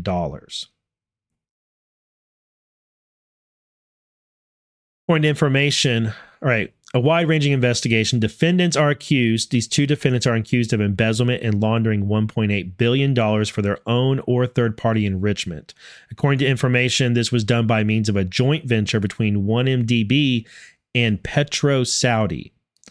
The funds were allegedly later converted into an Islamic loan. The offenses occurred from 2009 to 2015. The investigation began in 2017. Probably after the on the tip-off from U.S. DOJ. Now, most likely, it's Tariq Obaid and Patrick Mahoney. The Swiss don't name, when someone's charged over there, they keep the name secret for a certain amount of time. So it's not immediately known, but information included with it is indicates that it's Tariq Obaid and Patrick Mahoney. These 2 executives appear to be the ones charged last Tuesday. The 2 men were principal players who conspired with financier Low Tech Joe, or Joe Lowe, to steal $1.8 billion from 1MDB via a joint venture with Petro Saudi. Between 2010 and 2011, Initially, it was $1 billion that they offered, but then another $800 million was put in. Much of the money was exposed in 2015 by the Edge and Sarawak report that have gone to Obaid, Mahoney, and the infamous Goodstar bank account at RBS Coutts in Zurich that belonged to Jho Low. The expose was facilitated by documents given by ex-Petro Saudi executive Xavier Justo. Now, according to Bloomberg, the pair, who were not named by Swiss prosecutors as is practice there until the trial starts, were accused of having used the facade of a joint venture and $2.7 billion in assets, which in reality they did not possess, to lure $1 billion in financing from 1MDB. So they faked having $2.7 billion in assets in order to get financing of $1 billion from 1MDB. The two then opened Swiss bank accounts to receive that money and then used the proceeds to acquire luxury properties in London and Switzerland, as well as jewelry and other things. The allegations cover a period from 2009 to 2015, and the duo have been indicted for commercial fraud, aggravated criminal mismanagement, aggravated money laundering. Although 1MDB Petro Saudi joint venture was the first of several fraudulent schemes initiated by Jho Low, those involved in that are the last to be indicted. In the last few years, Goldman Sachs and former executives like Tim Leissner and Roger Ang have been convicted for large-scale theft of billions of dollars that took place between 2012 and 2013. Former Prime Minister Razak has also been convicted and jailed for one of the cases, and a few other cases are still in court. Jho Low is wanted by Malaysia, Singapore, and the US. He's believed to be hiding in China. Now, fun fact. Perk up if I bored you with any of those details. Here is a fun fact. The two execs indicted by the Swiss for their role in the 1MDB scandal conspired with Turki bin Abdullah Al Saud to hide over $1 billion in Swiss bank accounts. Turki bin Abdullah Al Saud is one of the princes that was rounded up in 2017. He is believed to still be detained.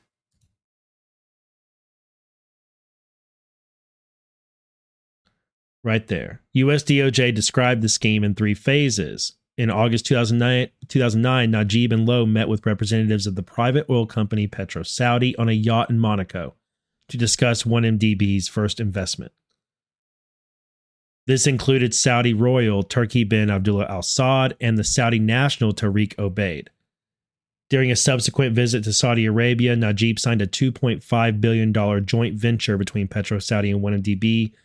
DOJ later said that this was used as a pretense to move $1 billion into a Swiss bank account. Turki bin Abdullah Al Saud is the 7th son of King Abdullah of Saudi Arabia. He served as deputy governor and then governor of Riyadh province from 2013 to January 2015.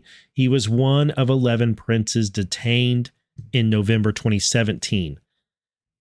As of June 2021, he is still in detention. And then last month, Roger Ang was sentenced to 10 years for his role. But, nothing's happening. Nothing's happening at all. Now, he hasn't been sentenced yet. Prost Michel's just been convicted. Good morning, E.H. Kyle. Yeah, he hasn't been sentenced. Neither have the other guys. They haven't had a trial yet. We'll see what happens with them. What was I going to hit with Hunter Biden? Oh yeah.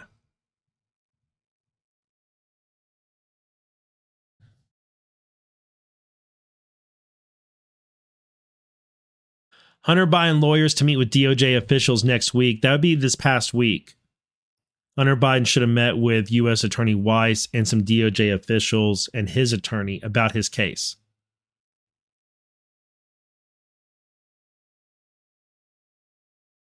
At the same time, we have this news from this whistleblower from the IRS who is saying that politics is preventing Hunter from being indicted, or is at least blocking somehow, interfering somehow with Weiss's investigation.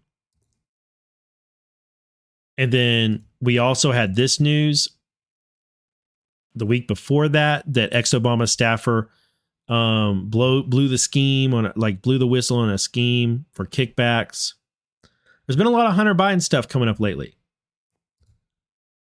And then this from Forbes, which I think Maggie sent it to me, or was it Becky? Either Maggie or Becky sent this to me. I appreciate it. Hunter Biden's lawyers met with Justice Department officials on Wednesday of last week to discuss potential charges against the president's son. The meeting comes one day after Biden launched his re-election campaign. Hunter Biden's legal team requested the meeting.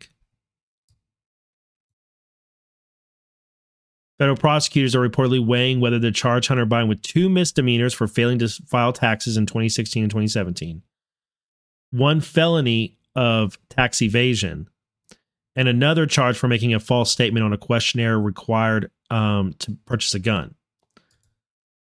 Federal investigators believe in October they had gathered enough evidence to charge the younger Biden in a long-running case and sent their findings to the U.S. Attorney's Office in Delaware. But it's unclear whether prosecutors will charge him. The case is one of several investigations that have developed or enveloped the president's son. On Tuesday, a judge overseeing a paternity dispute involving one of Hunter Biden's children ordered he appear in person before the court next week, while congressional Republicans are avidly investigating whether the president influenced his son's business dealings.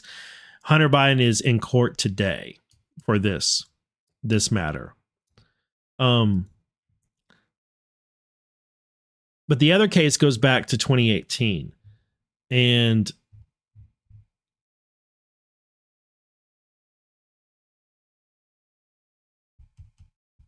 I feel like there's a non-linear event coming up.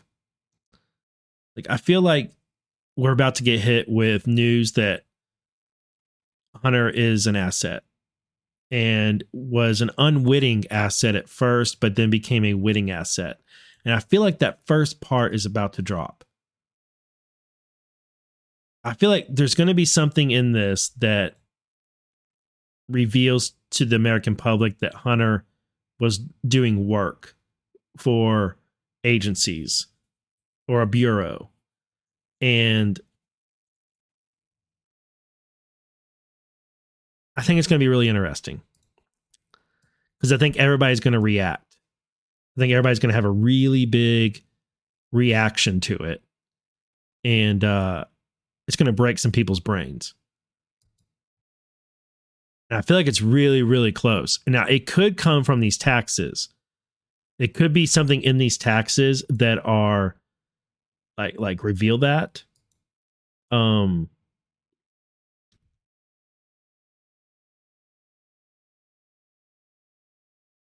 I think we're really close to that coming out. And I'm excited for it. I might have to take a break from the internet when it happens because people are going to be like freaking out and it's going to annoy me, but I'm still going to enjoy it.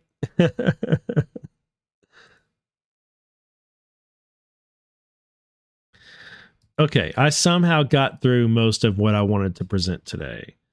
I think we're good on the rest. I will say this, like AOC, around this Tucker thing, AOC has really put in some good performances lately. Like, I don't know if y'all are paying attention because you probably like maybe AOC annoys you. But she's put in some really good performances, like this one here. Just a moment. Let me get this. Is this on the right setting yet? I think it is. Okay, hold on just a moment. I got to unmute this. So this is from the day before Tucker was fired, let go, terminated, whatever.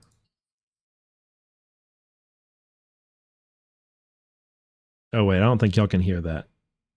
I don't think it's going through to y'all, is it? This. There we go. All right, let's try again.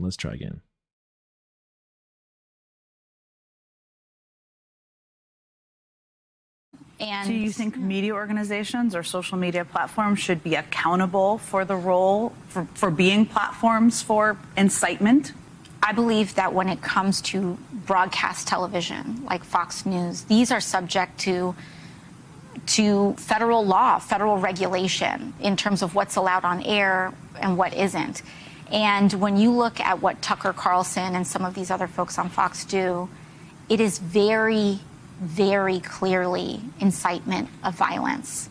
Very clearly incitement of violence. And that is the line that I think we have to be willing to contend with.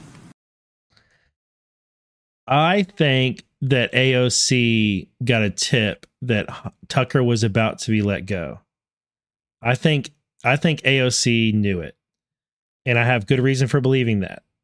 Tucker's known in DC and New York for being a source for other news outlets. And he has to get his info from somewhere. What do you want to bet that AOC is one of Tucker's moles in the House who gives Tucker information about what's going on in Democrat Party and in the House? And he uses that information for his show and for some other, and also he exchanges information with her. So what if she got a tip that he was about to get let go, and so she makes this comment? She also made another comment that Tucker shouldn't be on the air in this same interview. And if you've never seen this article, you need to know about this article. This is from the New York Times, and it's Ben Smith. So, I mean, we know it's New York Times, it's Ben Smith. Yeah. But check this out. What was that first line? There you go. One question you may be asking if you're a New York Times reader is, why are you exchanging text with Tucker Carlson? And if you are a Tucker Carlson viewer, you may be asking, how can the guy who tells you every night the media is lying be texting with the enemy? The answer is one of Washington's open secrets. Mr. Carlson, a proud traitor to the elite political class, spends his time, when he's not denouncing liberal media, trading gossip with them. He's the go-to guy for sometimes unflattering stories about Donald Trump and for coverage of the internal politics of Fox News. Not to mention stories about himself. I won't talk here about any off-the-record conversations I may have had with him, but 16 other journalists, none of them from the Times, would put my colleagues in a weird position if I had asked them, told me on background that he has been, as three of them put it, a great source. So 16 other journalists who aren't at the New York Times say they have used Tucker Carlson as a source. Ben Smith is admitting to it, and he says he hasn't asked anybody else at the Times, but he's hinting that, Tucker's a source for other journalists at the Times. So I just wouldn't be surprised if AOC got a tip, and then AOC made other comments just the other day with, oh, look, there's me. This right here. Check this out. Fox News couldn't have happened to a better guy. What I will say, though, is while I'm very glad that the person that was arguably responsible for some of the largest, driving some of the most amounts of death threats and violent threats, not just to my office. Come back. But to plenty of people across the country. I also kind of feel like I'm like waiting for the cutscene at the end of a Marvel movie after all the credits have rolled. And then you see like the villain's like hand reemerge out to grip over like the end of a building or something.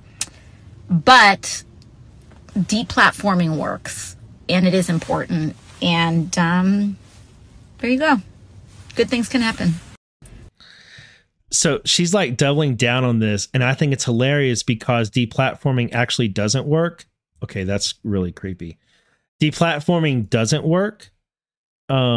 It's like there was just like this recent study that showed how it didn't work and wasn't a good tactic. And here she is saying it's great. Like I just see AOC is a Judas goat. She's an actress in this movie, and she says the most craziest things and is wrong on purpose, and it's hilarious to me. It's hilarious to me. Those of us who see it get a kick out of this because she's just leaving. She's leading the like. And if you don't see how this works right here with what she's saying, deplatforming works and it's important. She's encouraging more things to happen because it's actually making Tucker stronger. Like getting Tucker away from Fox News is revealing that Tucker is actually more popular than Fox News itself. And now he's free of Fox News, or at least when his contract, whatever the deals of his separation are. And then like she's encouraging this to happen to more. So imagine how good it would be for Maria Bartiromo to leave Fox. And a number of other, like, it's just good stuff. It's too perfect. It's a lot easier to enjoy AOC's role in this whole thing once you realize that she's a Judas goat and she's intentionally leading Democrats in the wrong direction. All right. Good to be back, folks. I got to go. Now you'll get my kid and do dad stuff. So, enjoyed the show today. I hope you guys have a great Monday. It's going to be another crazy week, I am sure. And yeah, let's all have a good one. Stay positive, friends. God bless each and every one of you. Remember, we're not going to win every battle, but we are going to win this war. And I saw it in comments. Yes, it is true that Hunter and Tucker know each other. I believe they were neighbors. I believe that is true. So I don't know. Maybe there's something to that. Maybe. So y'all have a good one. I'll see you later.